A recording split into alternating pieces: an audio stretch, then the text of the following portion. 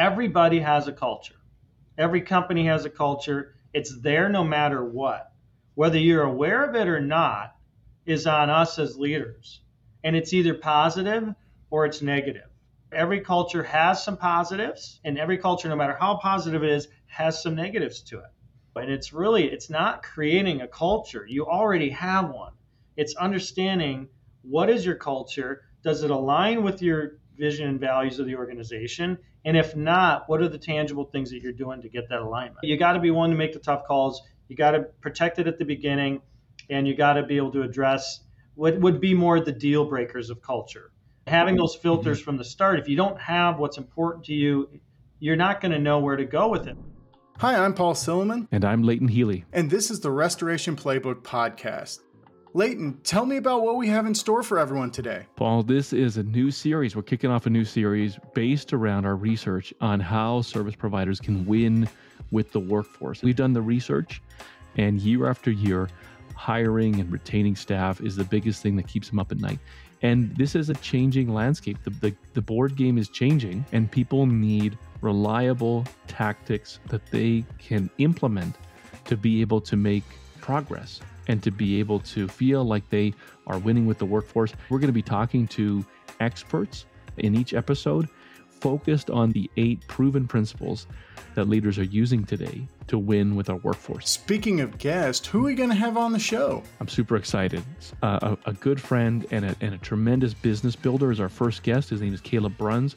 He's the owner and head coach at Paul Davis of Minneapolis and greater area. Caleb is a world-class culture builder. And so he is very, very equipped and qualified to come and speak to our first principle, which is build a weird culture. And culture is an engine that drives performance, retention, and tremendous employment experience in Caleb's business. And he's going to open up the book and he's going to walk us through how he does it in a very tactical and I think a very approachable way. So I'm pumped. Fantastic. We'll dive in with Caleb in a moment, but first, a word from KnowHow. KnowHow is an intuitive, mobile-first application designed to rapidly onboard new hires, upskill staff, and provide on-demand expert guidance for whatever task is next. Home to your company's proven methods, KnowHow ensures everyone has the skills they need to get the job done right. With time-saving features that make it a breeze for management to build, maintain, and translate standard operating procedures. It's time to ditch your outdated operation binders and dated, difficult-to-search systems. With KnowHow in their pocket, your staff have the how-to they need wherever the day takes them. Our new process creator makes drafting new SOPs faster than ever, helping you customize, edit, and share your time-tested methods and processes with ease. So how you been? Great. It's been a great start to the week. Holiday season's over, so scoreboard 0-0. It's time to get going for 2020. Yeah. Well, here's what's in store for us. In the fall of last year, we put out a book called Winning with Workers. And within that book, we outlined 8 principles that we identified that seem to be at work within the companies that seem to be having the most success with their workforces. And the first principle is that principle around culture. But the way that we looked at it is that it's actually around building kind of a weird culture, meaning a culture that is distinct. It's not just this like repackaged culture, but it's really quite distinct. And so when I was thinking about individuals that come to mind that I think have really cultivated something that's very distinct in their culture, I mean, your name always comes right top of mind for me. And so that's what I was hoping we could talk about today. My name is Caleb Bruns, and I'm president and CEO of Paul Davis Restoration. I'm out of Minneapolis, St. Paul, and also own the office in Duluth, Minnesota. I started the business about 13 years ago from scratch with myself and 2 other employees, one of which is still with me today. And, passionately started and am called the head coach as an informal title. And that's really, when I say we built the business over 13 years, we're close to 125, 130 employees across both offices. And I didn't really build the business. I built the team that built the business. And I'm passionate about that fact. And the head coach title is really encompassing of what I'm passionate about, which is unlocking talent and potential within individuals, and watching people grow from one point in their career or their understanding and their skill sets and experience to another point, and ultimately how they feel when they succeed, and the rewards that both the company and the individual get when they succeed is what drives my passion. And what do you think is underneath that, Caleb? Because as long as I've known you, that has been something that's been very characteristic of you, is that you have this genuine desire to help people to, as you and I might say, realize their potential, Yes. right? Like what are the, if we follow the I roots know I back a know where little the bit? roots come from Uh, that. I mean, I'm one of 13 children. I grew up very poor, did not have a lot of opportunities, but was always willing to work really hard, put in long hours, do manual labor, you know, grit is the word I would use to describe my upbringing, and I feel blessed and lucky that I grew up with that because it became who I was. And at the age of 20, having the opportunity to become an entrepreneur, own my own student painting franchise, really to see what that did for me from somebody who came from really what I had thought at the time nothing, and my hard work to tap into a development culture and a teaching mentoring culture, and how I learned and grew so much from that. I really was convicted that as I grew in my responsibilities, that I had not a right, but I had, there's a better word for it. I had this obligation, if you will, to pass the torch. And that was my responsibility, to pass the torch, to mhm. continue to take what I had learned and hand it forward to other people. So I think at the root, that's really where that passion came from. And when you look at, I mean, 13 siblings, or 12 siblings and yourself, do you think that, because the term, like, we're talking about culture, and we're talking about how do you build a, we use the phrase in the book, how do you build a weird culture, like a culture that's very distinct, and it's thick, you can kind of cut it with a knife. I mean, that is a little bit of your origin story. Do you think that a person can be more or less wired to be a great culture builder? Do you think it's a learned skill, or do you think it's something that is really more kind of nurtured into you? What's I your what's think your it's perspective I on think that? it's an and. I think it can be both. I think it can be Mhm. learned, and I also think that certain people have a higher propensity to be able to contain and be aware of a culture. I was thinking about the term culture today, and at the root Mhm. of the word culture, I always joke, is the word cult.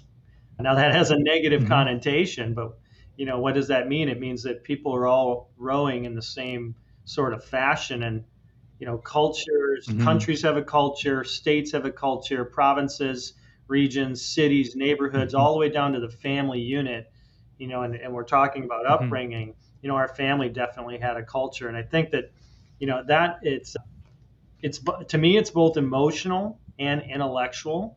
Like, it's how people act, Mhm. respond, its values in the organization, its Mhm. activities, but it's also an emotional piece. It's how people feel, and Mhm. how people in a culture make other people feel, that also kind of holds the glue together in terms of a culture. I think that's a great way of phrasing it. There's something, I think there's something unfortunate that's happened in that, somehow, somewhere along the line, culture, left being this kind of like the field of, you think of like an anthropologist studying a people group, trying not to make contact because they haven't had much contact with the outside world, and then pizza parties. You know what I mean? Like, it's like somewhere things fell off the rails, and I think it's because people want to be able to have, they want to know shortcut ways to just quickly impact, common organizational challenges like retention and positivity and morale and stuff like that. Let's go inside your culture. Like, let's take a step inside your team. And I'd really appreciate if you could paint as much of a picture as possible. Sometimes when I'm thinking about culture, I think about, like, if visiting someone's house, and like, their house has a Yeah. smell, and you're like, "Whoa, wow, that's a unique smell." And they're like, "Wow, it smells like home, man." That's what I mean by this kind of like a weird component to it. And so, if we were to go on a tour of your company, maybe someone other than you is leading us on a tour, and we're kind of goosenecking, looking around, what are some of the things that we're going to see? What are we going to feel? What are we going to see? Some things that we experience that we might even say, well, that's kind of weird. Like, paint us a picture, Yeah, Caleb. and for me, I'll paint what I would see, and it doesn't necessarily feel weird because to me, again, it's the smell of my own house. It's home, but the feedback I've seen is when people walk in and start to interact with our team members and are hanging out in our facility, they would see an excitement. They would see a very warm and welcoming environment from any position in the business, whether you're a technician or a cleaner in the contents facility, or you are in management or in leadership. You wouldn't really know who's who, maybe because of some of the dress and attire, but you wouldn't feel a difference. There would be a bit of a feeling of no hierarchy, even though there's a different level of responsibility with every person. You would feel a sense of most people knowing everybody else's names. You would feel a sense of pride. This group takes a lot of pride in where we're going as an organization and what we're doing. And you'd see a lot of excitement. There's a genuine amount of excitement in our culture for opportunities to continue to grow and move along in whatever career path people are in whatever track or role and responsibility that they're currently in. Outside of that, you'd see a lot of fun. We've got a lot of fun developed into our new space, and you just see an overall positive attitude that would come from most people who work here. And you've recently moved into a new facility. And so I'm curious, like when you were shopping for a new building, there's the business case for expanding your space. There's the practical requirements of making sure, your people aren't, working on top of each other.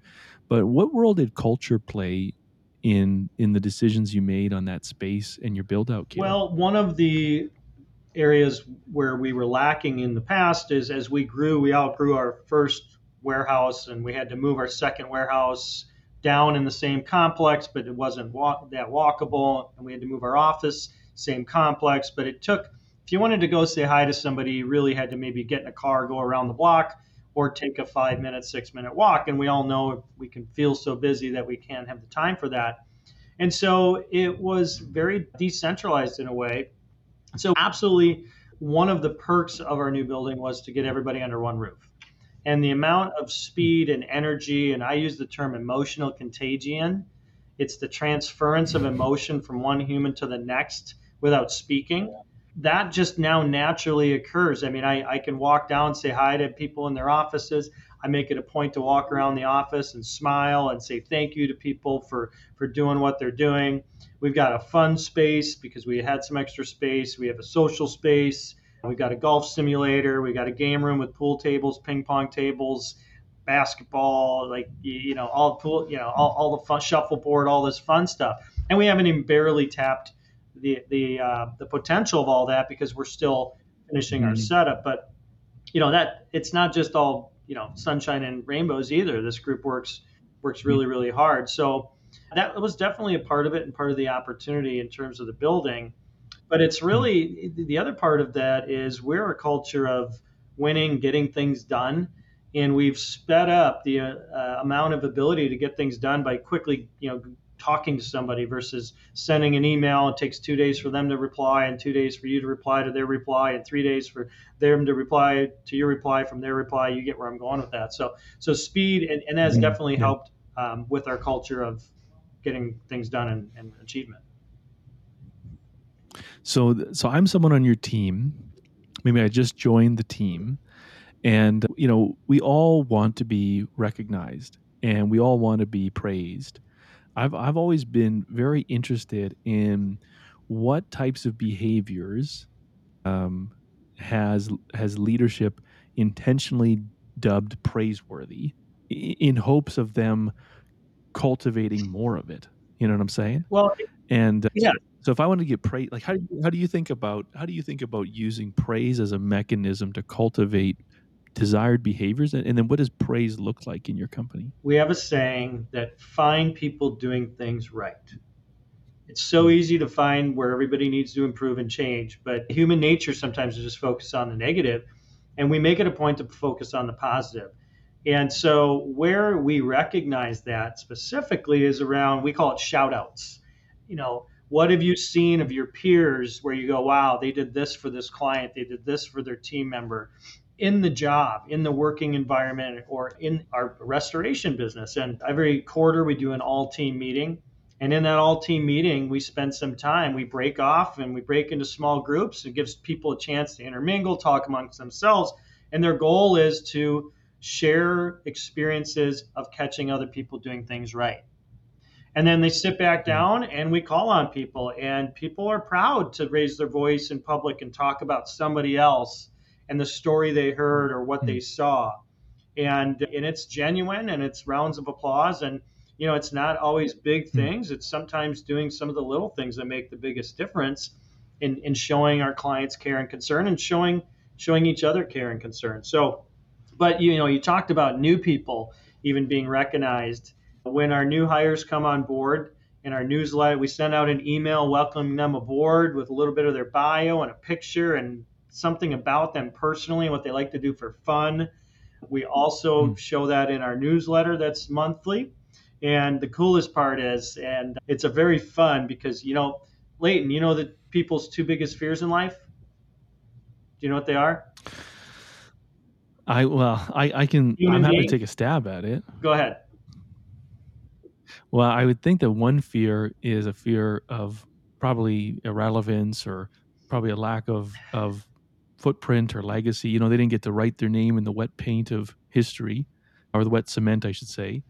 And maybe loneliness. Maybe those are really deep. These aren't as deep, but the first one is either death by fire or drowning. Is okay. And the second one is speaking in public. So those sound much more. Yeah, those sound much more realistic. So our new I know, I appreciate where you're going with that, but our new hires, we have them trounce up on stage in front of everybody else, introduce themselves and say their name and what role they're in and why they chose to join Paul Davis. And they get a round of applause. So you're talking about some recognition pieces. So we just even recognize the fact that they joined a winning team. We recognize that they took a risk in joining Paul Davis, and we recognize that, that they're on the team. So, you're talking about praise and recognition. And it's not fluff. I mean, it's not like everybody gets a trophy. I'm not a believer of that. We are an absolute meritocracy where we don't do that. But when you find people doing things right, it's absolutely important to recognize it. Yeah. So on that, how do you think about this? Because this is something that I think about a fair bit. Is there's a buddy of mine, he wrote a book, and there's a line in it that really stuck out to me, and it said, one of the challenges in building up teams is that you have to find a way to help high performers become facilitators of high performance. And so oftentimes in cultures, that we want to praise them, they want that praise. And so then to feel safe that they can direct praise at their peers, there's like a selflessness that I think came with the person when they came in the door. But there's also, I would think, there's almost like an unspoken confidence that there will be opportunities for me to be recognized. How do you think about cultivating selfless praise in light of the fact that people also want to be praised? Well, that's a good question. I think also the older you get and the more self-aware you become, you don't need as much of that external praise because you're good enough for yourself. Now, with that said, we all like a good attaboy. Like, Leighton, it's been awesome to see you grow your company. I'm so proud of you, right? It's neat to see where you've gone and how you've grown over the last 3 years, right? That feels good, right? We can all say that feels good. You inviting me on here to talk about what we've done, as humble as I am, I do appreciate it. And in a way, it recognizes what we've done. So thank you for that. So we all do like praise. And I don't really know, for me, what we do specifically to do that. I think in culture, when we talk about culture, and I'll use more of a broad answer for this, I think that the leader's heart and the leader's personality, who they are, as a person, and the leader's values and the organizational values are really at the heart of culture. We used to use a term, Leighton, you're probably familiar with, speed of the leader, speed of the pack. And it's really, so if the Mhm. leader is selfless in handing out praise to anyone or their direct reports, I think that gives people, the unconscious permission to do likewise. So I would say that Mhm. that's one of the things, and I would say honestly, 100% of culture starts with the first and foremost the leader, and then the leadership team, and then the team leaders, and it's their responsibility to carry that forward and to protect that culture. So this is one example of that.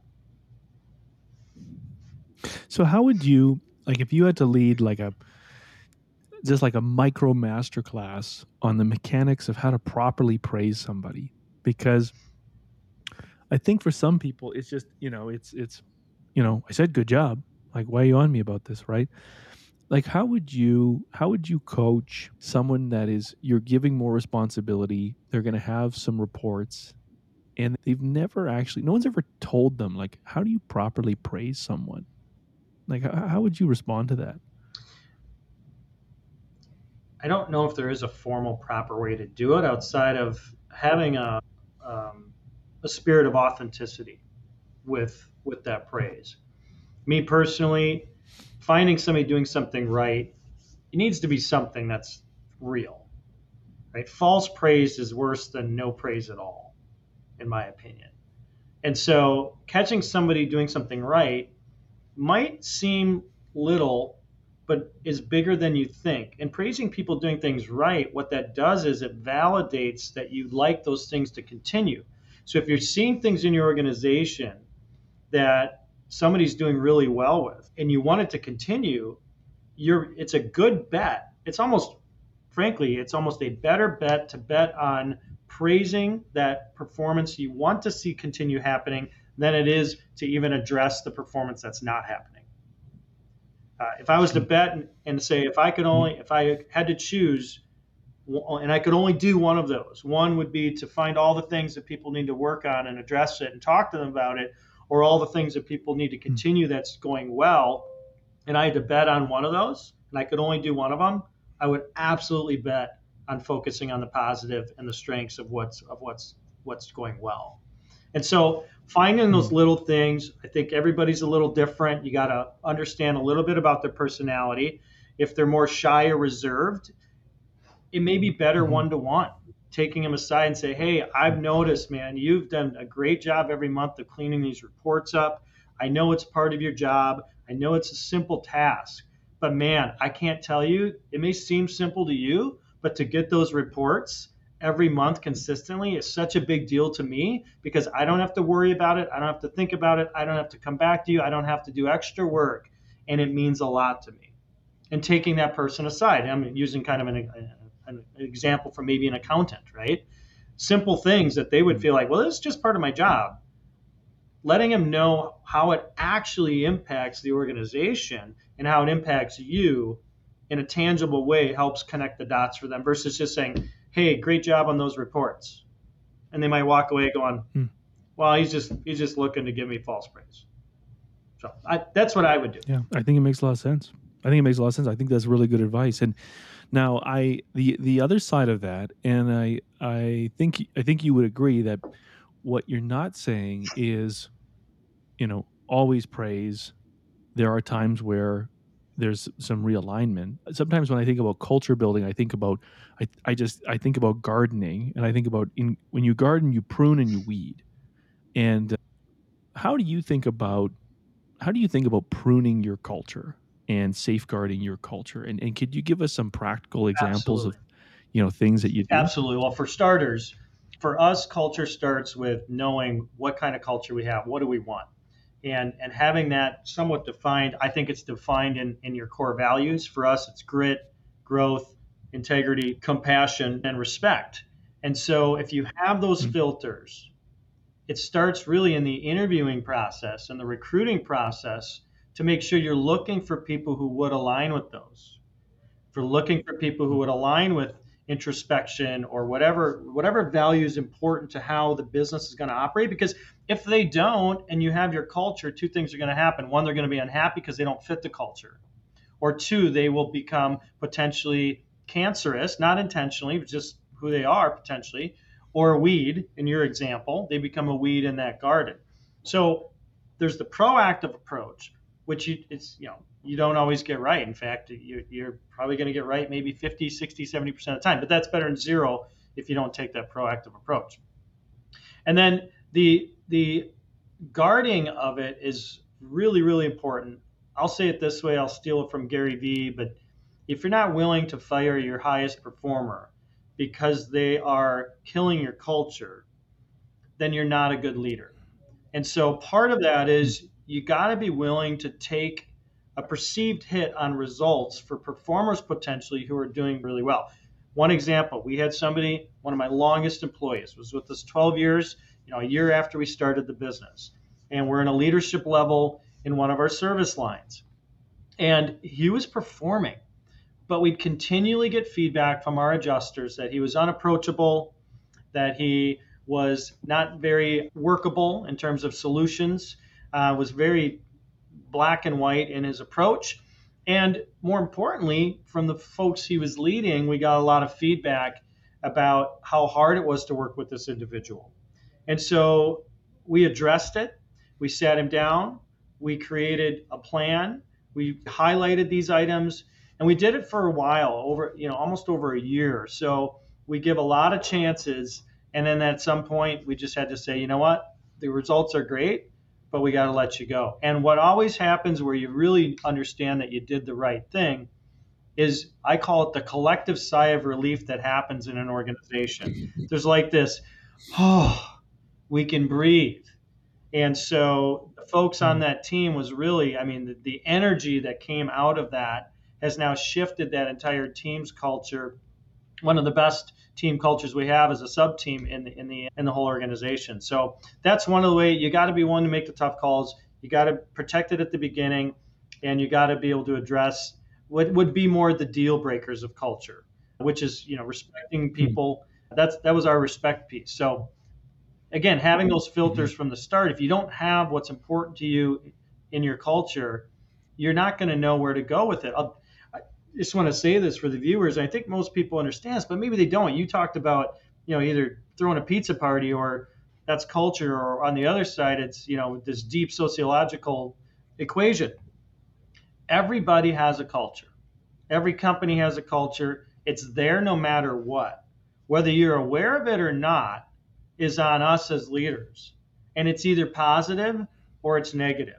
I'm sure every culture has some positives, and every culture, no matter how positive it is, has some negatives to it. And so that's important to know. And it's not creating a culture. You already have one. It's understanding, what is your culture? Does it align with your vision and values of the organization? And if not, what are the tangible things that you're doing to get that alignment? Yeah. No, that's very well said. Sometimes the way I've thought about it, and I don't know if it's a perfect example, but I've started to say culture is like a childhood. Like, everyone had a childhood. You can't say that a company doesn't have a culture. And you can't say a kid didn't have a childhood. Now, there's ways that we evaluate whether or not it was a bad childhood or a good childhood. And obviously there's a measure of how of recollection. But, so much of a child's experience, the way they're nurtured, the way that community and belonging was facilitated by caregivers, I think there's some interplay between that and company culture. What do you think? Yeah, I would agree with you. You were talking about character implied into company culture. Yeah, character. At the end of the day, more building on what you're saying is that I think some people don't give that much thought and consideration. In the book, we talk about how, just what you said, is that every company has a culture. You might just have a culture of just being very transactional with people and applying very little consideration to the human experience of working together, and that's your culture. Like, let's just call it what it is. Maybe let me ask a different question to you, Caleb. Is, for a company that's maybe never been intentional about their culture, where do they start? Like, where do they start? I would start with walking around and talking to people. Have some questions designed for every level in the organization. Meet people where they're at. Find out what do they like about the company, what don't they like about the company. And there's an art to that because they need to feel safe that they can actually share that with you. And so there's an ability to, help them to be vulnerable by you being vulnerable and saying, hey, I want to know how my company's doing. I want to get better. What are some things we can do to get better as a company?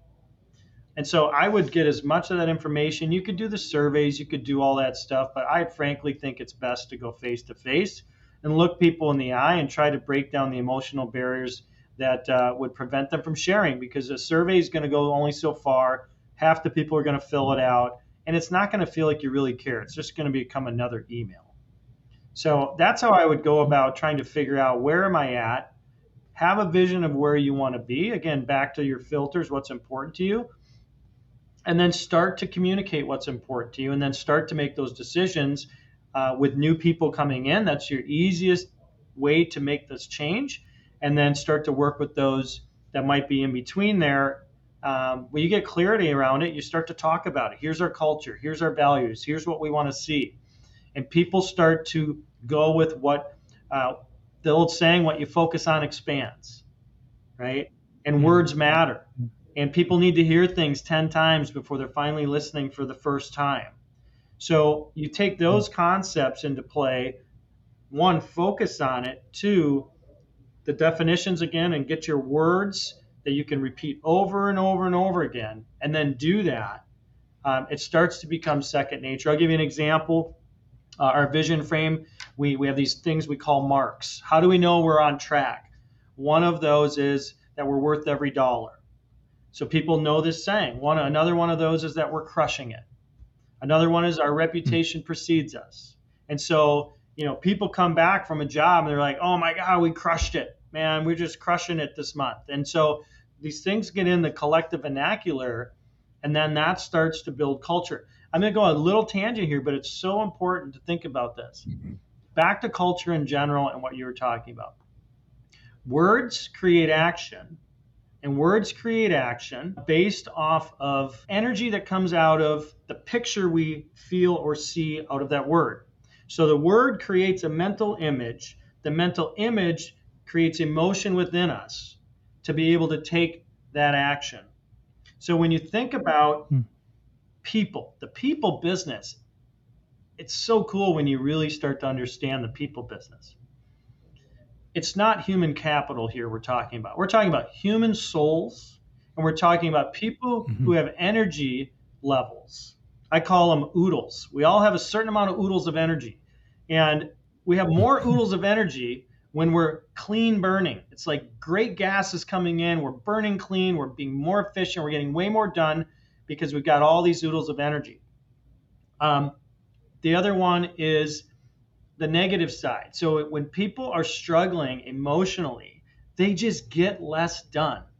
And so many times our job as leaders is to create as much clean burning energy and emotion in the organization as possible, because that gets more done. Happy people produce more.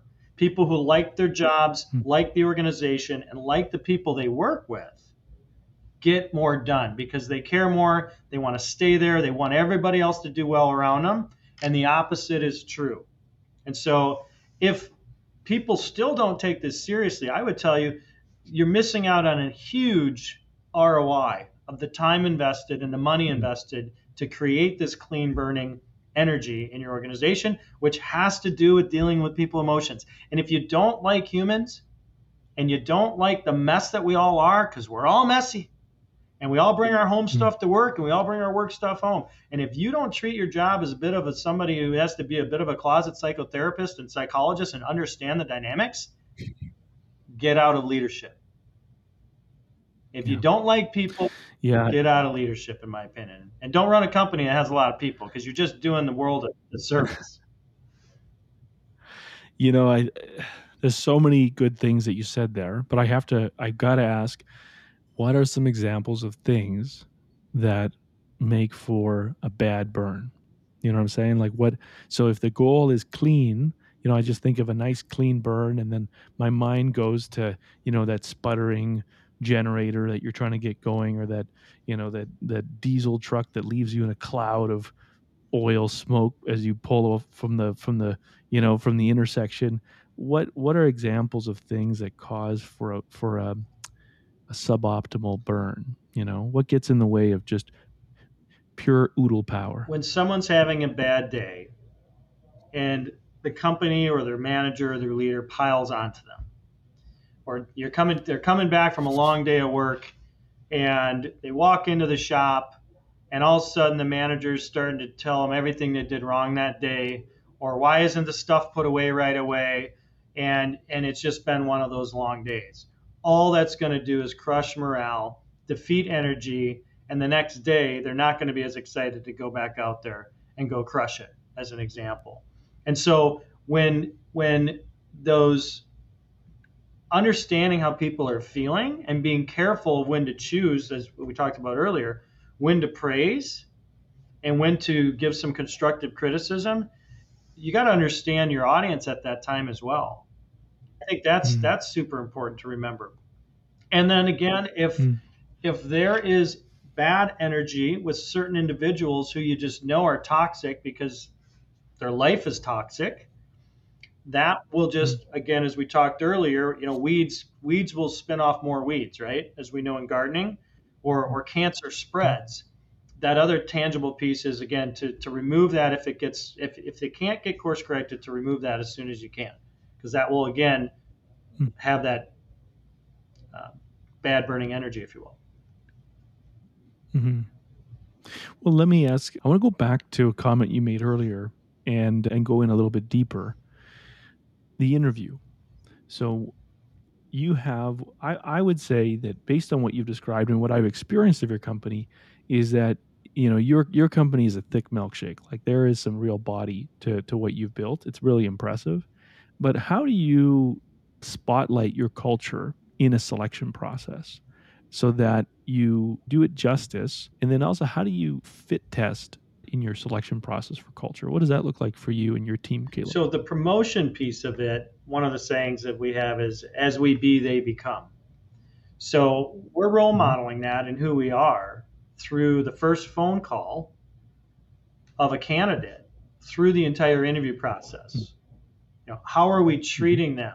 Do we do what we say we're going to do? We're very process driven on our recruiting process. Most people are blown away that the fact that we schedule a time to actually give them a decision before they leave their interview.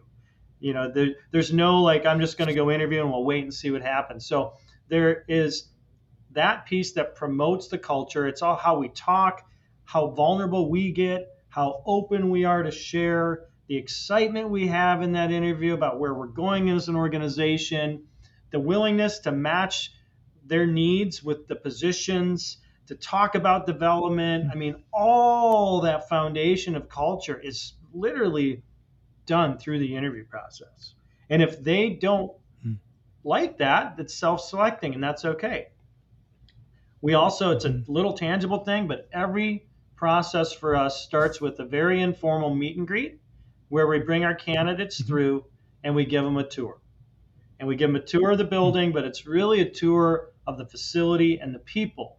And everybody seems to walk away from that and say, I mean, we did this in our old facility through multiple buildings, and it was really not a very old and decrepit facility. And people still walked away with that. Now, in that one, we'd say, hey, don't look at the building. It's not about the building. It's about our people. Meet the people. Understand our business. So the tour, so to summarize that, the tour and then who we are and how we facilitate from the process helps promote that. The word you used, how do we vet that in them to see if there is alignment? We have a couple things. One, we use a profile tool called Culture Index. That's more around aligning their natural strengths and abilities with the different jobs that we have to offer. It doesn't measure values. We know that. And since culture is mostly based on values, it doesn't necessarily vet that, but it gives us some starting point of can it work in the right position. Really, the only thing we have to go by is past experiences. How do they react with a challenging question in the interview? Examples. So we say, don't show me, tell me, like, tell me where this was. And so we have questions related to the values. Tell us a time where you had to get through adversity or you showed grit. It's one of, we'll speak like this. It's one of our core values. Give us an example, and then we'll probe deeper. Okay, tell us a little bit more. Why were you proud of that? And we can gauge from their level of response. Have they really been tested? Do they really have grit? And then we do multiple people in an interview, because as humans, we can put what we call a halo effect on people, which you're familiar with, Leighton. And having two people in the room, one person can really see a lot more than the one who's facilitating the interview. And through our recruiting process, we absolutely have new candidates talk to other people who are in the organization. It's both for the foundation for them to receive the vibe. It's also for our people who are on the team to protect what they love. And they will tell us flat out, please don't hire this person. I got a bad vibe. Or, hey, something's going on here. Now we got to talk through that and make sure it's legit. But those are some ways in which we help vet who's coming in. And frankly, there's an expectation. Once you've got the interview, now you've got your working interview, 30, 60, 90 days. And it's okay if you don't fit here. And it's okay if we see you don't fit here. So, just because someone's joined the team doesn't mean that it's like any performance-driven team. It's like any sports team. If they show up on the team and they start missing practice, or they're performing at practice and they're hungover and they're not delivering, it's like any football team. They're going to get cut. And people join us knowing that, hey, this is a winning culture. We want to win. And we're always looking for great people, and we're always recruiting. So it's not that people are afraid of that. It's actually the high performers want to be part of that. So the people in the company aren't afraid to lose their jobs. Let me ask a couple of questions before we move into kind of a rocket fire round here, Caleb. And this is something I often ask, and I think about it myself, and I always wonder, how clear is my team on this? And it's kind of one of those questions that I think it's easy to shy away from, but I think there's a lot in it. And it's, what does it take for someone to get fired on your team, and how widely and how clearly is that known? Any breach in values there's tangible and intangible values. If there's a complete breach of no-brainers in most organizations, theft, embezzlement, not that we've ever had that, hopefully never will, it's automatic, right? There's certain violations that are automatic. And, we have the handbooks and all that good, fun HR stuff, which is definitely needed in organizations. Outside of that, when it gets to some of the softer pieces of values and culture, people do understand that, we are a company of second chances. We're rarely not a company of third chances. So we will address situations. We will talk people through. We try not to, we've used PIPs before, but I don't like PIPs. If you're using a PIP with somebody, I've rarely seen somebody ever stick around in a company once it's called a PIP, or a performance improvement plan. But it usually comes up in what we call performance meetings, annual, quarterly. When people start in the organization, we have 30, 60, 90-day check-ins, 6-month check-ins. So some of these course correcting come up in there. And if it's not happening, usually the person knows it. Oftentimes will quit because they don't want to be a poor performer in a winning culture. Or it's just the writing's been on the wall and we have to let them go. So that's I guess the best way I can describe. And when we've done this enough, we hope we're not taking advantage of this, but we always would rather give people enough chance than not enough chance. And sometimes it burns us. But here's the visual I would leave you with. And I learned this a long time ago. I want to know that I did everything in my power to give them the skill they needed, to give them the direction they needed, to give them the clarity they needed, to give them the leadership they needed to do the job. I want to know that the company respected them enough. We gave them what we give everybody to be successful in the role. So I call it, so we can have clean hands. So we don't ever look back and go, yeah, part of that was on us. We threw them in a role. Mm. We trained them wrong. Man, that's on us. Shame on us. Mm. And I never want to feel that Yeah. feeling because I have before, and it's not good. That's when you know you got to change something big in your company. But anyway, does that help explain? Very much so. Yeah, that's well said. And I think that as you're saying that any listener with experience in the leadership seat, they probably have flashbacks of experiences where when I've advised, emerging leaders, I've told them, I say, it's hard truth, but sometimes the road to becoming a great leader is sometimes paved with the bodies of followers where you had to, you made a mistake and, hope you learned from it, right? Because there's some collateral damage there, right? And to your comments earlier, these are real people. Yeah. Caleb, I want to throw some kind of rocket fire round questions at you. What is one thing that you would recommend leaders stop doing to create a stronger culture in their workplace?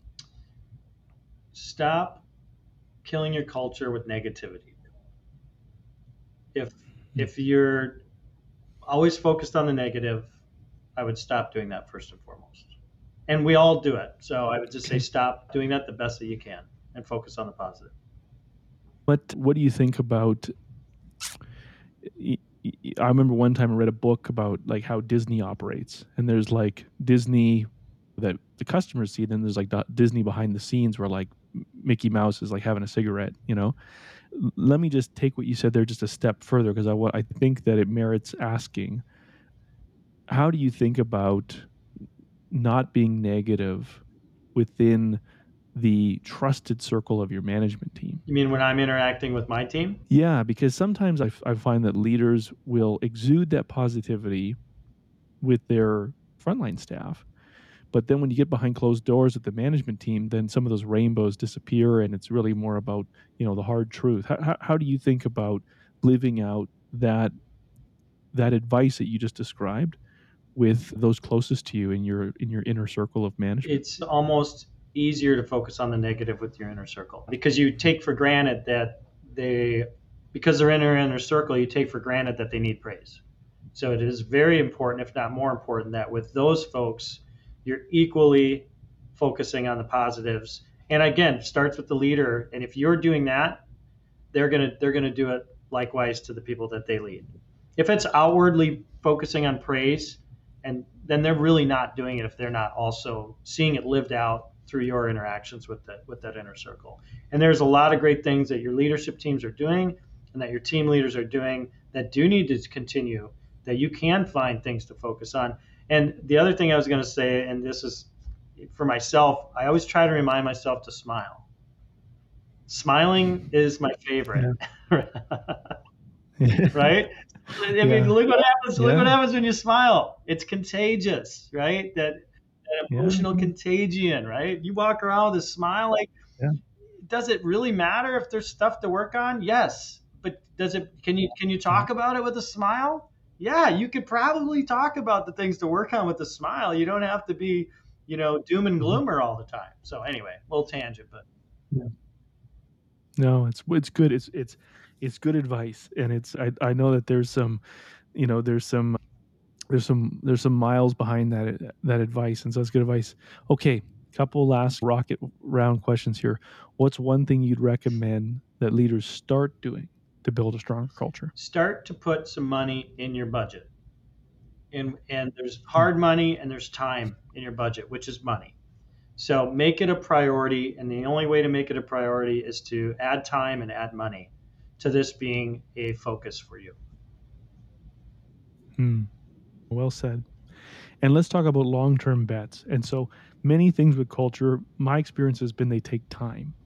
And so are there any long-term bets that you'd recommend leaders take when it comes to their culture that you found has really paid dividends? The number one focus area for us is development and growth. And it takes time to develop that into your culture, and it takes resources. We have an IIC certified trainer on staff. Guess what? Guess who wants to come get their certs? The rest of the metro area, right? It takes time and money to do that. And what we have found is people just need to see a path. And so that development piece allows to get in touch with, we have a culture of no ceilings. If a technician came into our company and 20 years later they wanted to become an owner, I would love to see that opportunity be possible for somebody. And you can't have that without a culture of wanting people to learn and grow, but it takes resources to be able to do that and tangible meetings to plan out what does the path look like for that individual based off not the company's needs, their needs, and then plug them into how that can work for the company. So focused on development and growth. Very good advice. Very good advice. Last question, Caleb. If you had an opportunity just to take the stage, the entire industry that you belong to is edge of their seat. What's one thing that you would want to teach them about attracting and retaining talent in this industry today? I would really challenge everybody to think long term about raising the standard of our industry outside of our industry, that would look at this and say, how do we get curriculum in the schools? How do we get this career opportunity known to as young as possible of people to grow the amount of people that we have to choose from to work in our industry? You know the stats, Leighton. We know the stats across construction and trades that workers are not plentiful. They're getting fewer and fewer, especially as people retire. And if we don't do something to proactively look at that, and it's not just students, it's also non-traditional restoration workers. It's embracing the Hispanic workforce. It's creating English as a second language at your facility or Spanish as a second language, and embracing those cultures, embracing the disenfranchised in the inner cities, and really look to become the lighthouse for attracting talent outside of our industry. Because if we don't do that, I think we're going to be really, really struck. I'll say it this way. I think that's our competitive edge.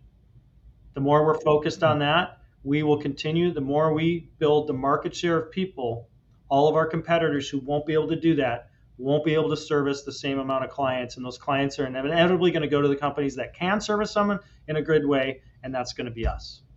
So that's what I'd leave them with. Solid.